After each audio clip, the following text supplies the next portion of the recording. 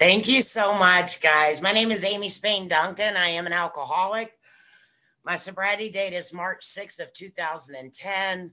I'm sponsored by a woman who is sponsored by a woman who is sponsored. I sponsor women who sponsor women who sponsor women. I love that part of this deal because I need guidance. I need some hand holding. I'm an idiot and I will think I have a great idea and I need somebody to remind me that I am still in step one, man. I'm still powerless and my life's still unmanageable because the ego is always fighting a return. And that's what I battle with every day, right? I have a home group. I have two home groups. I have a in-person home group called Lambton, and Lambton raised me. And I'm telling you, they had a job ahead of them, but they treated me with the patience, tolerance, and love that we treat the newcomer.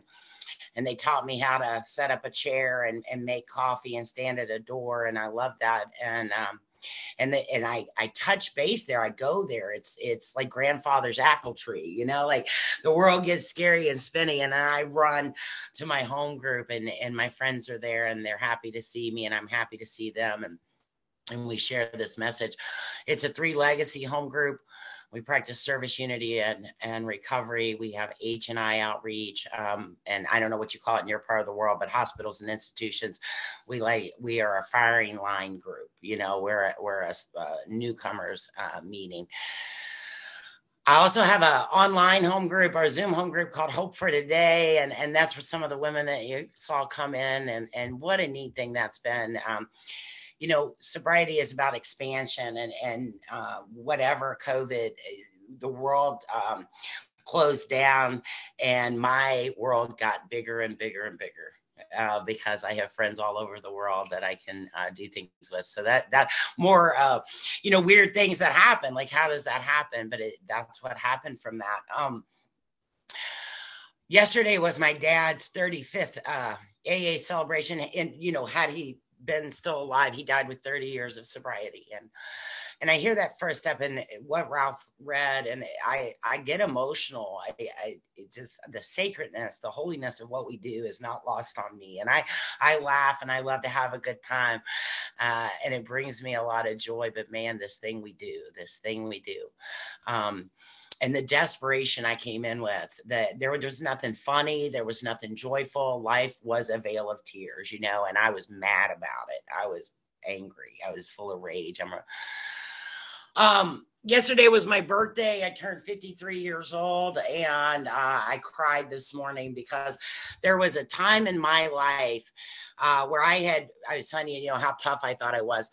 I get mad, and when I get mad, I like to make a scene, because we're very, grandiose. And so I flipped the table, I cussed everybody out, threatened to kill several folks, and I went to leave after that, because after that, the only thing you can do is leave. And as I was leaving, I hit the door and I put my arm through the window and ruptured my brachial artery, and I'm bleeding to death. And I got to go back in where I just threatened everyone inside and say, I know we're not getting along. Things were said, but I need some help. And thank God they didn't push me out the door to bleed to death in the alley in the back, which happens. That happens. And they didn't do that. And they called an ambulance. And I'm down at the ER. It's 3-4 o'clock in the morning. I haven't talked to my family in months. Nobody knows where I am. And nobody, the nurse came around the corner because they were getting ready to take me into surgery. And I'll never forget this moment. She looked at me and said, "Who do you want us to call?" And I had no answer.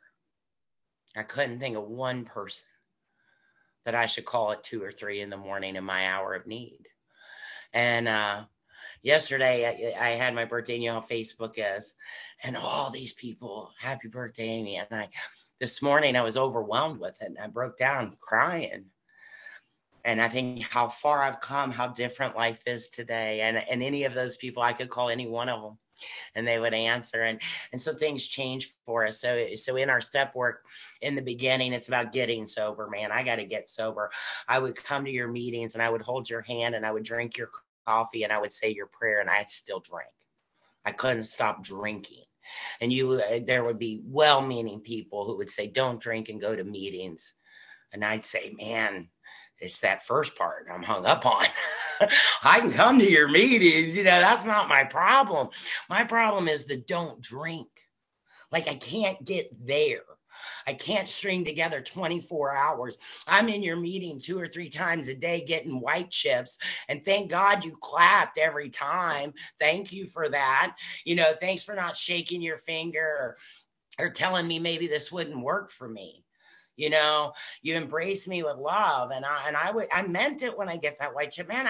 The desperation, the desire to quit, but it took me so long to get there, and finally in 2010, we talk all the time about being born without the instructions to life, and I feel like in 2010 you handed me the instructions. There's the manual. There's the how to do it, man. And I became a student of the literature. I mean, I had different highlighters and I underlined, I wrote in the margin, I bought a dictionary, I was here for it. I ate it up because it was like you had handed me something that I was missing. But it took so long, when we're in the act of alcoholism, we do not connect the dots. It was so long for me to get to step one, right?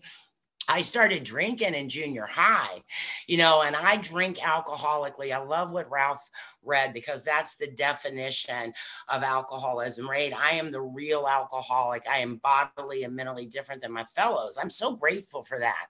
I'm grateful that I'm not cross addicted. I'm grateful that I know what's wrong with me. And the doctor's opinion broke that down. And in Bill, I could relate to how he thinks, how he feels, how he drinks. I figured out what was wrong with me, but for so long I didn't know. I truly believed what was wrong with me was that my daddy left when I was 7, that, I got kicked off the basketball team, that mom was too mean. Like my problems were all them, those, and they situations and circumstances and a string of bad luck. That's what I thought my life was. I had no idea that alcoholism was what was wrong with me. And until I got there, till I could connect the dots, I don't need your help.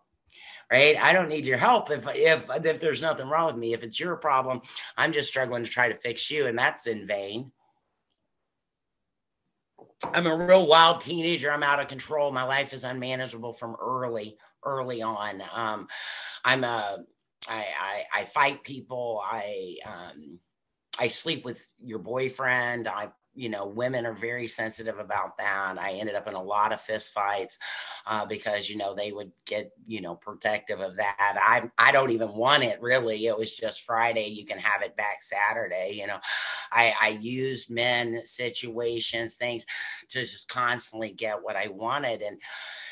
And I ended up changing high schools 4 times. We never moved. I changed high schools because I can't get along with you. And I don't know how to be accountable. I don't know anything about my part.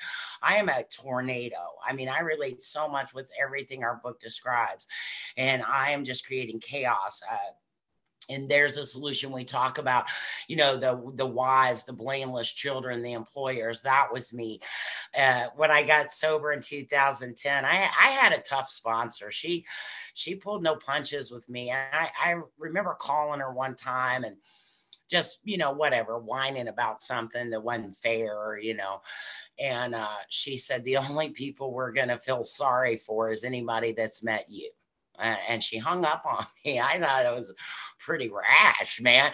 But self-pity was off the table because I lived in self-pity. I lived in what they did to me. That's where I existed.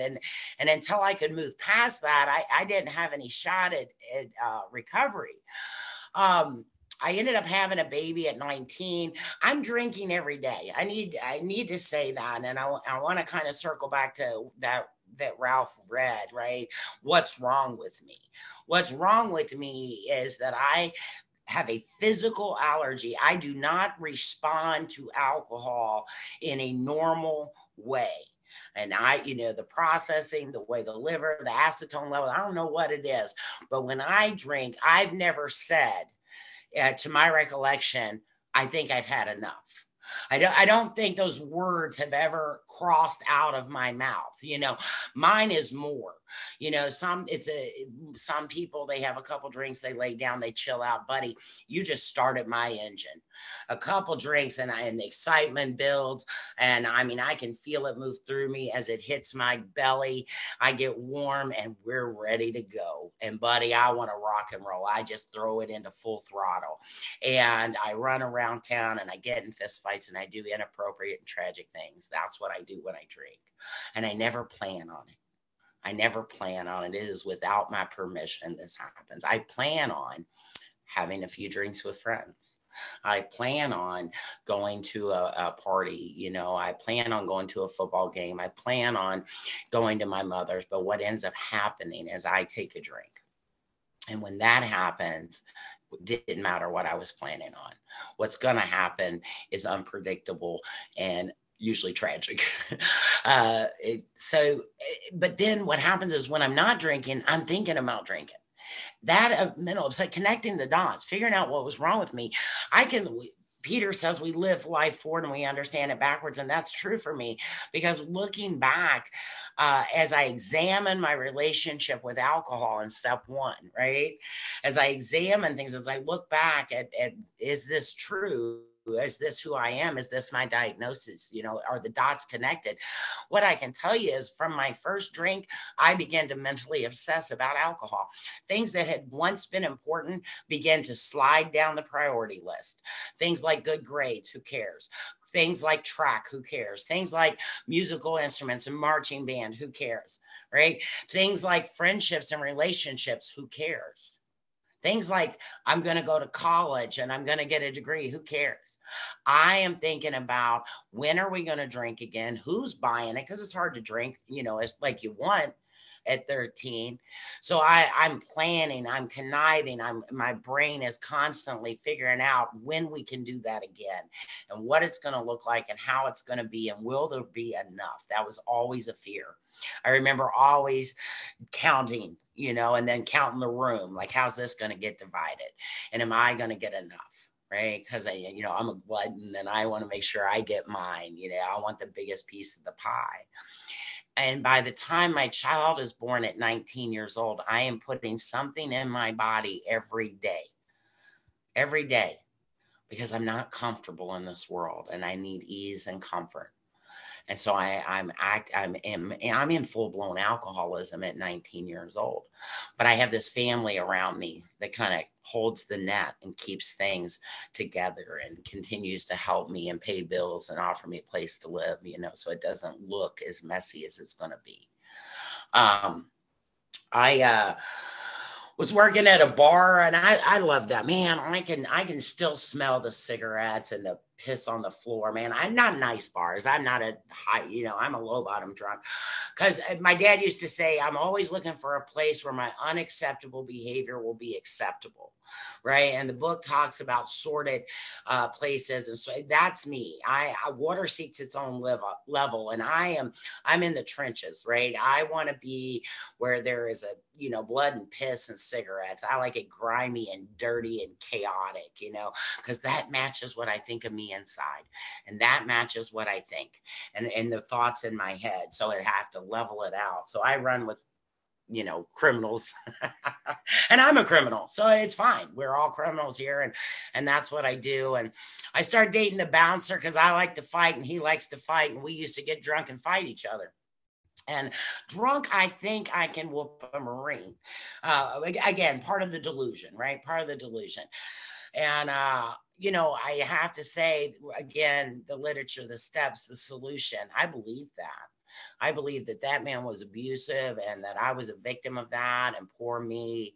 And my sponsor said, didn't you say when you drank you were very violent? I said, yeah. She said, was he ever protecting himself? And we laughed and laughed because we knew it was true. I will stab you. Like, I have no bones about it. I have a rage. I black out. I want to cause harm. And I was a volunteer in that. And we fought each other. And he usually won, but we fought each other, and I got pregnant by him, and he took off. And thank God, because I think that relationship, one of us was going to die. Like that was the level of insanity it operated at.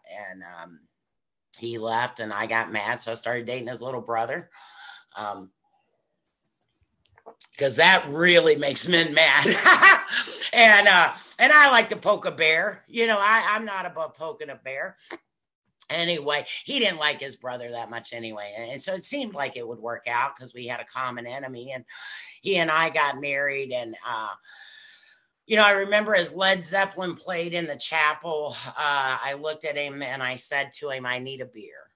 And he said, I know. And I was 24 years old and I needed a beer, man. Because the day before he had made me promise that I wouldn't drink before our afternoon wedding. These are red flags. These are tells, right? But none of us are seeing that you have to say to the bride, please don't show up to your own wedding plastered. You know, but that was the conversation we had to have. And so I hadn't had a drink, and it was 4 PM, and I needed a beer. And we said I do, and I couldn't wait to get to that reception and tap that keg at the VFW. As I'm a Class A girl, and we had a blast, and we got drunk, and drinking still had some fun moments. But there was a line I would cross, and the fun would stop, and the insanity would seep in. And that's the way it was going to go. A year into that marriage, he said, I'm leaving you. Man, I didn't sign up for all this. And that's the frothy emotional appeal that Ralph was reading about, right?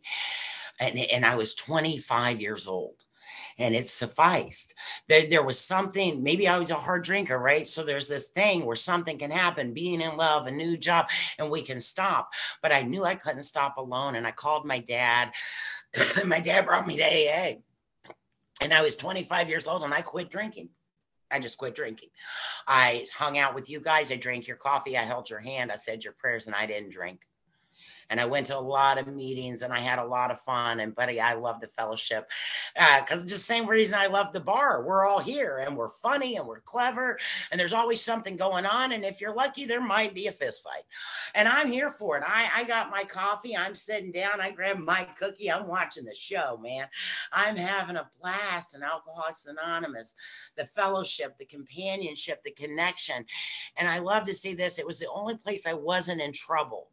Because I had been in trouble since I was about 7 years old. You know, I'm that kid, right? You talk too much, you lose everything, you can't think, right? Well, what's going on? I know now, like I have whatever ADHD, but Gen X, nobody cared. Nobody gave me a fidget spinner. They were just like, what's wrong with you? You know, and the nuns told me to sit down and shut up, and I couldn't. And I was always in the principal's office. And then once I started drinking, man, I'm in trouble because my behaviors are absurd and tragic, and I'm destroying everything, an annihilation of all things worthwhile in this life, and that's what's happening. But with you, I wasn't in trouble. You seem to understand, and Ralph read that, right? So the message must have depth and weight. And then there's a solution. It talks about how we're going to lie to doctors, we're going to lie, we're going to get defensive and unapproachable by other people. But when you talk to me, I believe. And that's the magic that happens when one alcoholic's helping another, and you helped me. And I didn't drink, and I stayed sober, and me and him got better, right? I had 2 more kids by him, and we got 4 kids, and we bought a bigger house, and we moved to the country, and I decided I'm going to be a hippie. Hippies don't beat people up and stab people. I don't think they do. So I dug a fire pit, and I've planted a garden, and I bought some tie-dye kits, and I started smoking weed. And then I got thirsty. So I started drinking beer, right? See, I had no idea that time with you. I hadn't conceded to my innermost self. I hadn't really connected the dots. When you quit drinking, your life will get better. It's just a fact. It's just going to happen, right? But to maintain sobriety and find true freedom, happy, joyous, and free, right? How free do you want to be? Man, that's in the work. That's in the price must be paid. And I hadn't done any of that. And I hadn't read page 31. So I thought all my ideas were novel and brilliant. I'm going to take a trip. I'm not going to take a trip. I'm going to be a hippie and I won't beat anybody up. I'm only going to drink on Sundays. I thought I was just I'd whooped alcohol. I figured it out, millions of years of development and I broke the code, and then I thought that, and it wasn't true because I'm the real alcoholic. And things got real dark. I just want to tell you that at 25, 26, 27 years old, I sat in your meetings and I heard stories from podiums and I couldn't believe them. I thought, oh my God, that's awful. Right? I'm eligible too. And I didn't know who the four horsemen were at 26 and 27 years old. But when you return to drinking, you have the opportunity to learn new levels of darkness. And he and I divorced, and I lost that last job. And I love how Bill talks about no one knew that I was not going to work again. Man, I was going to get a job come Monday. Come Monday, I'm going to get a job, and I'm going to get this straightened out, man. Who knew that it would be years before I would work again? What I did I worked, but it was a hustle. I didn't file taxes. I'm out here stealing, robbing, and prostituting myself to men, to get what I need, because that's what I do. Because when I have to have a drink, I have to do whatever is necessary to get that drink. And this is where I learned about pitiful and incomprehensible demoralization. But remember, I'm angry. So when I first hit the market, I'm an escort, and that sounds very nice, doesn't it? That sounds beautiful. And I was making a lot of money, but as my disease progresses, I'm not that anymore. And within me develops this rage. And so if you're in the entertainment business, the companionship industry, one of your jobs is to laugh at jokes and feed the ego and tell, oh, you're so funny, you're so smart, you're so cute. That's part of the gig, right? That's what you do. And this darkness is filling in me. And I haven't seen my kids. And I don't talk to my family. And I can't stop drinking. And I can't play the game anymore, man. You're not funny and you're not cute. And I just need you to give me that money so I can keep it moving. And it gets desperate. And I always like to say, business was bad. My business wasn't doing well because there's not a big market for angry prostitutes, so things were getting tough, for me. And so now I'm stealing and I'm robbing and I'm getting dangerously antisocial. And that's what I want to talk about, that where we become dangerously antisocial. And that's what was happening to me. I didn't value my life and I couldn't value yours. This is happening, guys. I'm 36 years old, 37 years old, and my brain doesn't say, go back to AA. It doesn't say that. Like, we can get so far away from solution and darkness that we can't even produce the thought. And I see that happen to sober people. I see sober people begin to try to manage I'm managing my life. They fall back into self-will. They get all the things that AA gives them and they fade out of Alcoholics Anonymous.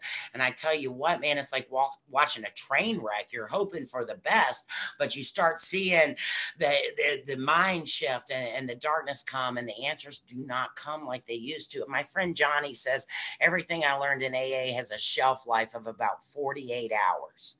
And when I get away from you, the stinking thinking will return.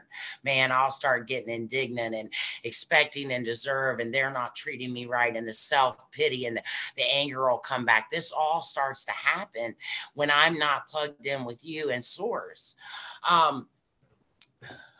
I want to tell you that in 2010, my dad picked me up off a street corner and he took me to a homeless shelter, and something happened.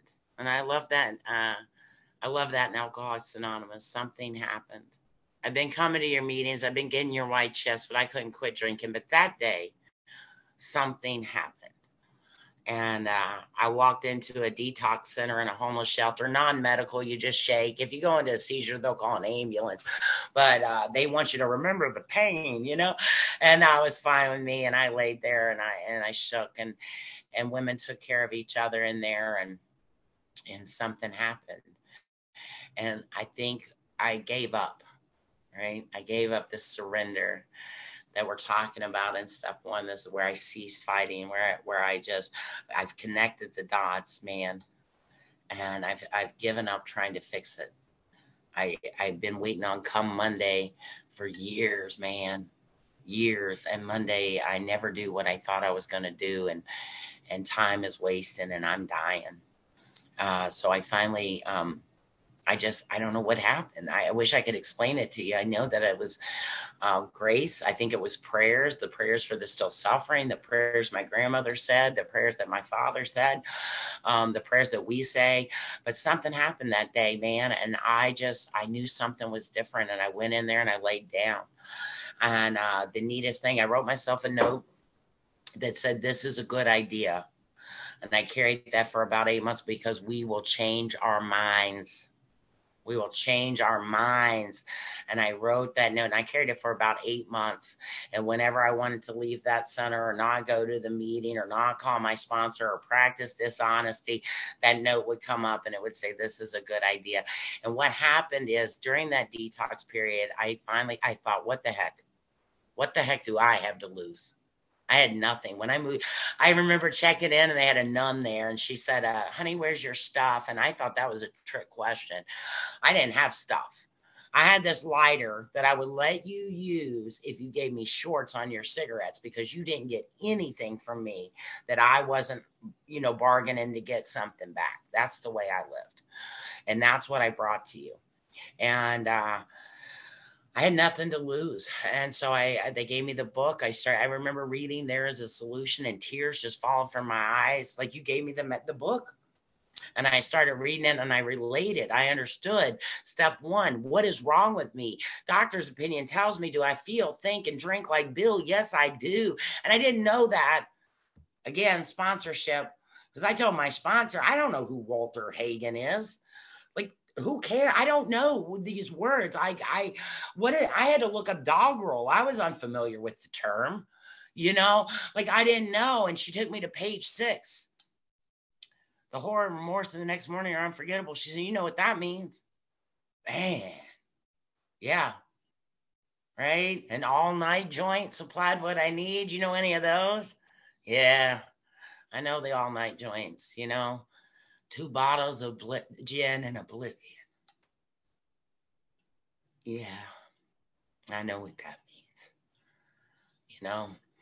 I began to find myself in that book. I began to connect the dots. I began to figure out what was wrong with me. I have alcoholism. I was doing a big book the other week, and it said, and to the wives, and honestly, like, we skipped that right so many times. At least I wanted to. But there's a line in there that stuck with me, and it said, "The strange world of alcoholism, where everything is distorted and exaggerated." Man, everything was exaggerated and distorted. The strange world of alcoholism. I knew what was wrong with me. I knew where I had lived for so long. And there you were. There you were with the solution. There you were with the step 1 proposal, right? That I am powerless. That no matter the necessity or the wish, I cannot stop drinking. That when I drink, I trigger a phenomenon of craving that does not exist in other people. And that I have this mental obsession, this selfishness, this self-centeredness, this need to blot out the intolerable consciousness of my existence. Man, it all started making sense. It all started clicking. I got excited, because I always thought I was just crazy, which is probably true too, to an extent. But because, my friend Mari, who's one of my favorite speakers, I heard her in Tennessee one time. I was new in sobriety. I was about 2 years sober, and I was at the Music City Roundup, and she said, I always knew something was wrong with me because people always said, something's wrong with you. And man, I never related to something more. I was like, what? You had given me these answers for things that I could not otherwise explain. How do you abandon your kids? Who does that? Who does that? Who puts their hands on their mother? Who does that? Who destroys everything they touch? Man, I didn't know what was wrong with me.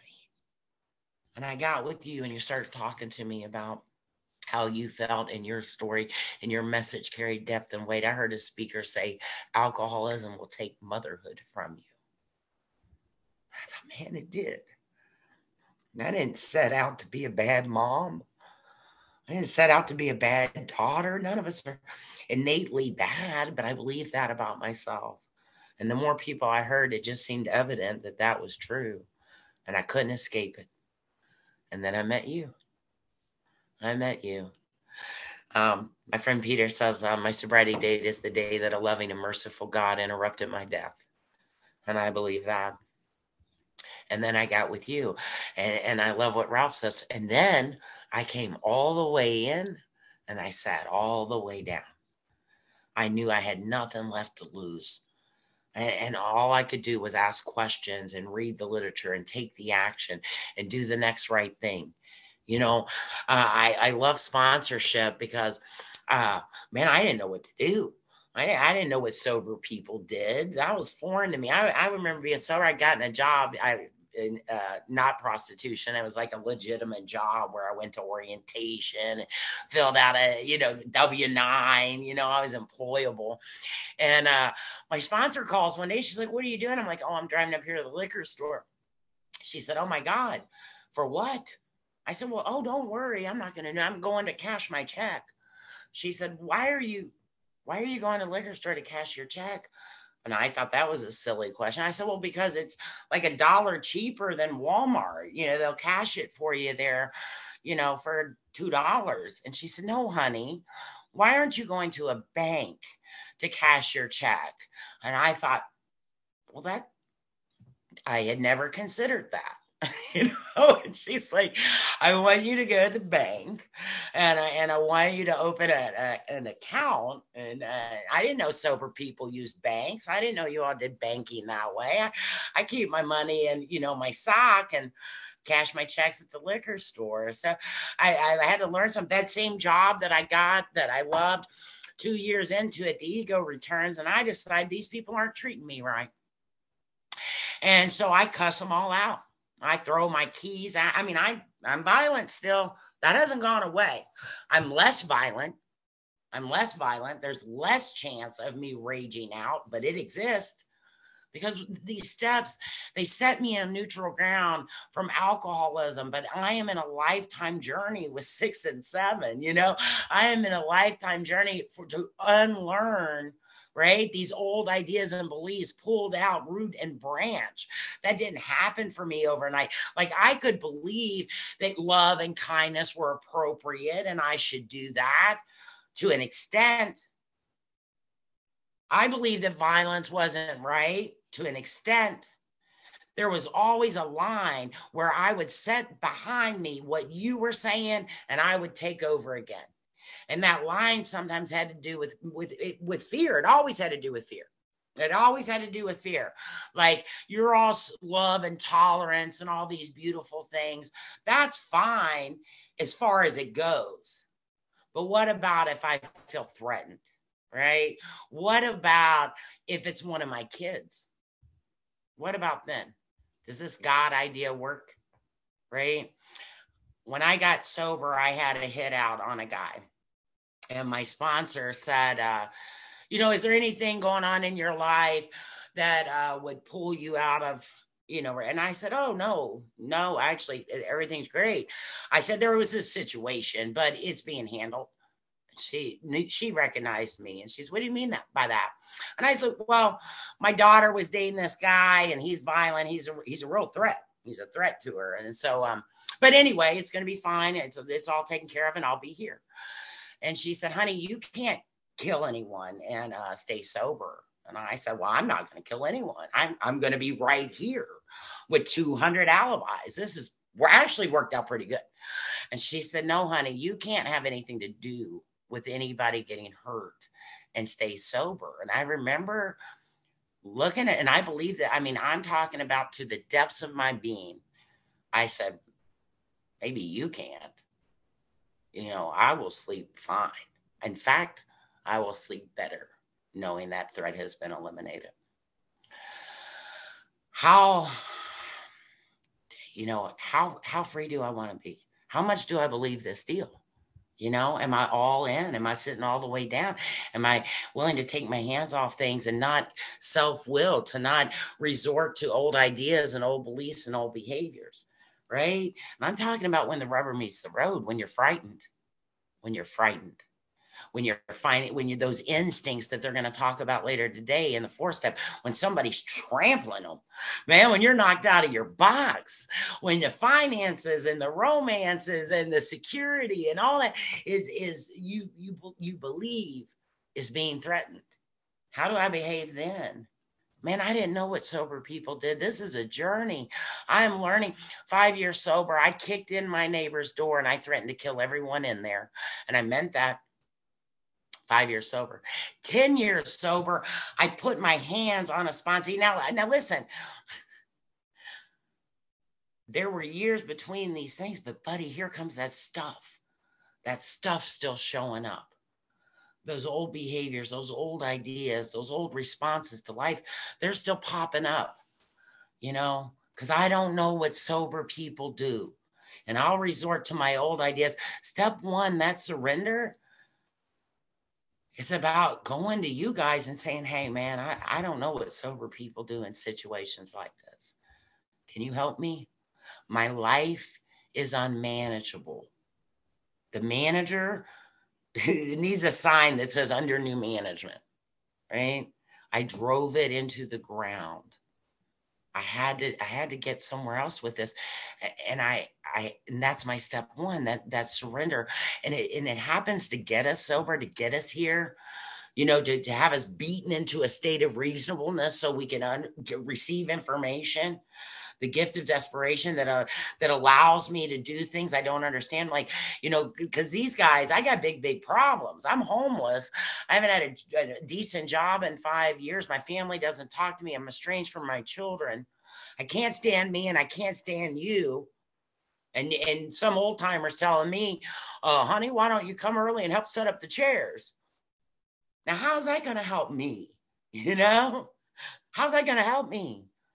Hey, you guys are crazy, man. But step 1 allows me to say, yeah, what time do you want me here? And I set up the chairs. I say, why don't you stay after, Amy? We're going to make another pot of coffee. Because I didn't know where sober people went after 9 p.m. You all say the Lord's Prayer and then you disappear into the mist. And I can't sleep. And I don't know what's going on. And I don't have anybody to talk to. Thank God for the men and women that stay for the meeting after the meeting. They grab the lost and confused and they say, hey, we're going to go get a piece of pie or we can just stand out here and talk. I don't want to miss that. I don't want to miss that part. I never want to get so sober that I stop seeing that woman.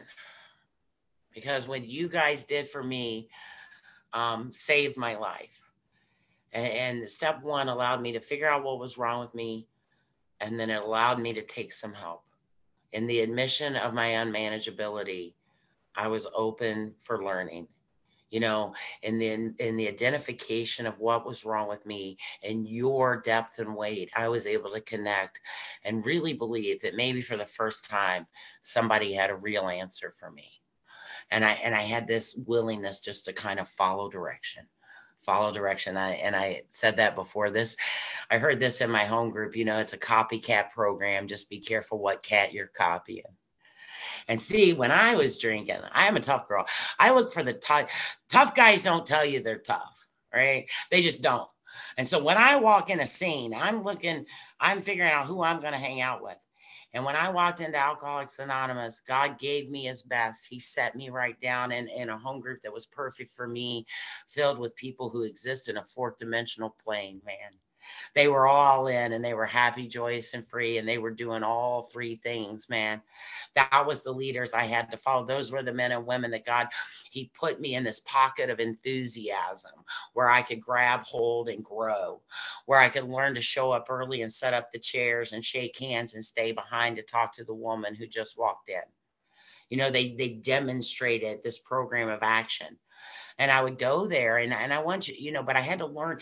The learning doesn't stop and the manageability doesn't come back. I remember getting busy. We get busy in Alcoholics Anonymous, man. That's when we fade out. That's when we say, I can't stay after the meeting. I got to get home to my busy life. And I forget the woman that just walked in and doesn't know where sober people go after 9 p.m.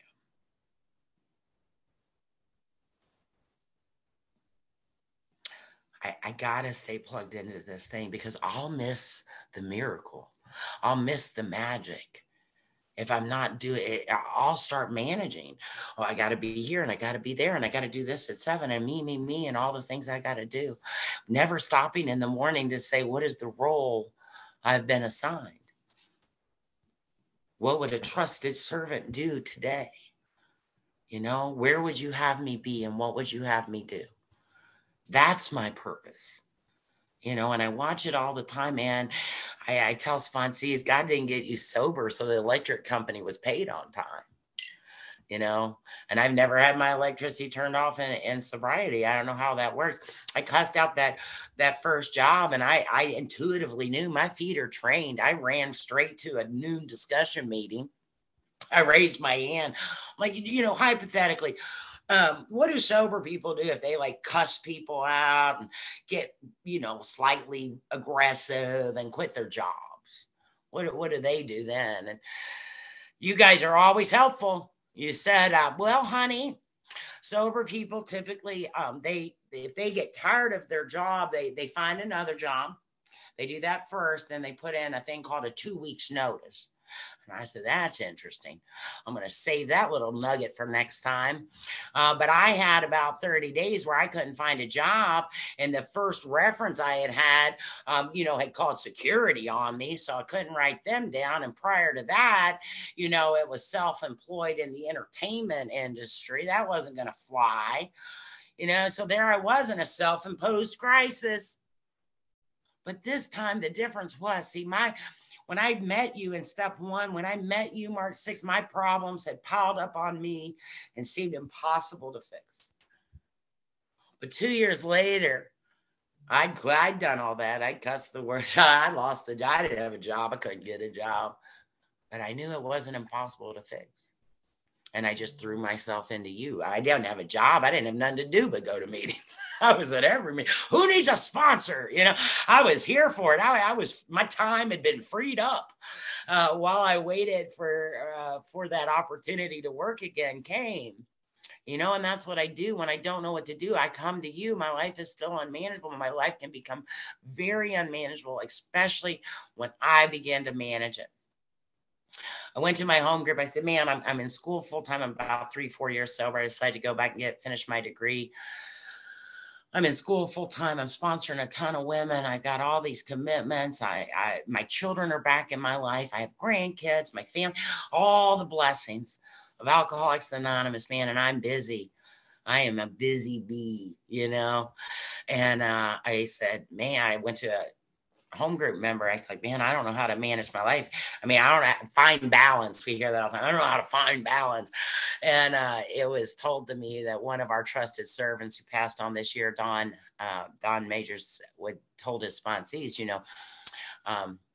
we're in trouble when we try to start managing, and there's no such thing as balance. We're going to let God do that. And they told me to get a calendar. And when I had something to do, I wrote it in the calendar. And that included time with my husband, a date night, or time with my kids and work. And I filled my calendar, this written calendar, and I put, where my commitments were, but I included time for myself, time with my sponsor, time with loved ones, time for school. And he said, when people call and they say, hey, Amy, can you open your calendar? And if it's blank, you say yes. And if it's not, you say no. And then I let God fill my calendar. And it does, there's a magic. There's such a weird kind of magic that happens here. I can't, and some of you know it and you're like, yeah. And then some of you are like, how's that possible? But there's always enough time and I always have enough energy. And I never think I will. Right? That seems impossible that I could get all that done in a day or not do anything today and things would be okay or whatever the calendar looks like. But somehow it all works out and somehow there's always enough. And somehow I always feel better when I stick to that plan. Right, when I keep those commitments, and I get all that from you. So I have to continue to be sponsored. I have to continue to recognize and guard against the tendency of the ego to say, hey, I'm better now. I'm back for that management job. That is, I'm not qualified for a management position in my own life. And I know that today in the evidence, and I never want to forget that. What I am qualified for is to stand by the door. I'm qualified to stand at the door. I love Shoemaker's poem. It's my favorite because you're going to hear from some really smart people. And I'm getting there, man. I read a lot. I'm in the step 11 kind of trippy crap. I love it. I am here for it. It's expansive. We had a homeless guy get sober. And he would come from the viaduct to our home group. And every day we'd say, hey, Joe, how you doing? How many days you got? And Joe would say, oh, I got 3 days. I got 4 days. Kept doing this with Joe. And one day Joe comes in. We're like, Joe, how many days you got? And Joe's like, man, I got 90 days. We're like, man, Joe, that's incredible. How do you feel, Joe? And Joe said, I used to feel like this. And now I feel like this. And I get it, Joe. I used to feel like this. My world was small. And it was dark and it was crazy. And I've hung out with you and I've done these steps and I continue to do them. But man, I feel like this. It's expansive and it's incredible and it's magic. And I'm here for it. But I'll get lost in it. I'll get confused in it. And I listen to Eckhart tell you these really sweet. I'm like, I was listening to Alan Watts one day. I had to pull over and call Ralph. I was like, Ralph, this dude just said, da, da, da, da, like I get crazy and I'll spin off and I get so selfish and self-obsessed with Amy and Amy's journey and what Amy understands and where Amy's expanding and all this stuff, man, that I'll forget to stand by the door because that's where I'm most effective. And that's where I need to be. And that's where the miracle happens. I've got so many women on here and men that I have watched. When I met Suzanne, she lived in a homeless shelter. She was estranged from her 4 children. And I knew that I am her and she is me. And she developed a willingness and she took my hand. And man, it's incredible today. I just laugh. She just texts me like I'm doing this and I'm doing that. And look what the kids sent me. And I get to bear witness to these miracles, man. This is the greatest show on earth. And I never want to give up my seat. I never want to give up my seat. I want to be in the middle of this deal all the time because it's the place that I am safest. Today I have a relationship with all my kids and it is beautiful and amazing and they love me and I love them and they have a mom they can be proud of. I have grandchildren that have never seen me drink and they think Grandma Amy is the bee's knees, man. And I dig it and they dig it and then we have a great time and I love to be included in their life. My father used to say, when I'm with you, I'm who I always wanted to be. And when I'm with you, I am who I always wanted to be, and I can't thank you enough for that. But man, I had to connect the dots. I had to figure out what was wrong with me. I had to recognize my powerlessness over alcohol. I had to recognize my unmanageability and give up the job. See, I can say things are unmanageable, but I can still believe I can fix it. I can still believe that I have a good idea. I can still believe it is only at the end of all things that I find me. At the end of all things, I find God. At the end of all things, do I find you? And with you, it's crazy, man. I love it. You're looking at a homeless woman 15 years ago today. I sat in my own house. I was with Jerry and Steve and Turks and Caicos. I had to Google where is Turks and Caicos. Like I get to meet incredible people and do incredible things, and it's nothing I did, man. I just I came to you and I said, what do sober people do? And you gave me direction, and I started following the direction, and I love that we're going to hear about those steps today. It's not the treasure, it is the map. And I love step one, and I work with um I stay on the firing lines. Those are my people. Lake Suzanne, right? I stay on the I love broken women. I love our third step tradition. Thanks for letting us in, guys. We appreciate that. Right? Fallen women. That's me. You have a place for me here. You have a place for all of us here, and that's incredible. And that's the beauty of Alcoholics Anonymous. And I love doing that. We do a lot of H&I. We do we do county jails and dismiss centers and homeless shelters, and that's where I tend to be useful. So getting an invitation somewhere like Turks and Caicos is crazy, right? I'm just like, they had chocolate bread. You guys ever heard of that? I was just blown away. I kept telling my husband all week, put your teeth in. Like, I mean, it's crazy where you'll go. And like, you don't know. We're people who typically wouldn't miss, but we're joined together, man. And it's incredible. It's incredible. And my life is amazing. I own my own business today. It's not an escort service. I am no longer a prostitute. If anybody was wondering, but sex work's legitimate work, just my opinion, but whatever. I do have my own business today, and I have a degree, and I'm well respected in my community, and I'm well respected in the things that I do. And today, when I get done here, I get to take my mom to lunch.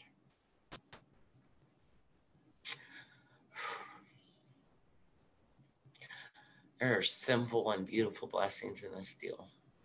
And I hope I never lose sight of them. I hope I never lose that sense of wonder at this thing we get to do, guys. And if you're new, follow the directions. Stop managing it. You suck at it. Just resign. Let someone else do that, and you're going to be much happier. Read the literature and plug into these pockets of enthusiasm, man. Find the people that have what you want and they're doing what you do, man, and just start being where they are, man. Showing up. I went to one meeting so many times, and I would introduce myself. My sponsor used to make me introduce myself to at least 5 people at every meeting, and I go around there. Amy Spain Duncan, alcoholic. Amy Spain Duncan. And finally, about 3 months in, one old timer looked at me and she said, "I know who you are." Like I was dead, man. I'm coming in. I never got kicked out of those sordid places. I didn't care how mean you worked to me. I didn't care if you hurt my feelings. I didn't care if you told me to leave. I'm not going because what I needed was there. And in the rooms of Alcoholics Anonymous, what I need is here. And I won't be run out. With one half the zeal we went about getting our next drink, we're guaranteed success. And I was a terrorist out there, and if you were between me and what I needed, you were in a predicament. And in Alcoholics Anonymous, I need to be where what I need is being handed out, and I need to be there, and I need to be part of that. So much has changed through the years, guys, and this thing, it just continues to get bigger and bigger. And what an amazing journey. If you're new, buckle up, buttercup, and hang tight. Don't let go. This is a good idea. If you're new and you've lost the magic, man, go find you a girl with dirt on her knees and doesn't know where to go after 9 o'clock. Don't take her home, fellas. But sit with her and buy her some coffee and watch a miracle happen. Take somebody through these steps. That's what charges me up, man. The working with others. That's where the magic is. And if you're having trouble finding the door, I got a little tip for you. The fourth dimension, we hide it, and it's behind the door marked inconvenient. Walk on in. That's it, Ralph. Thank you so much.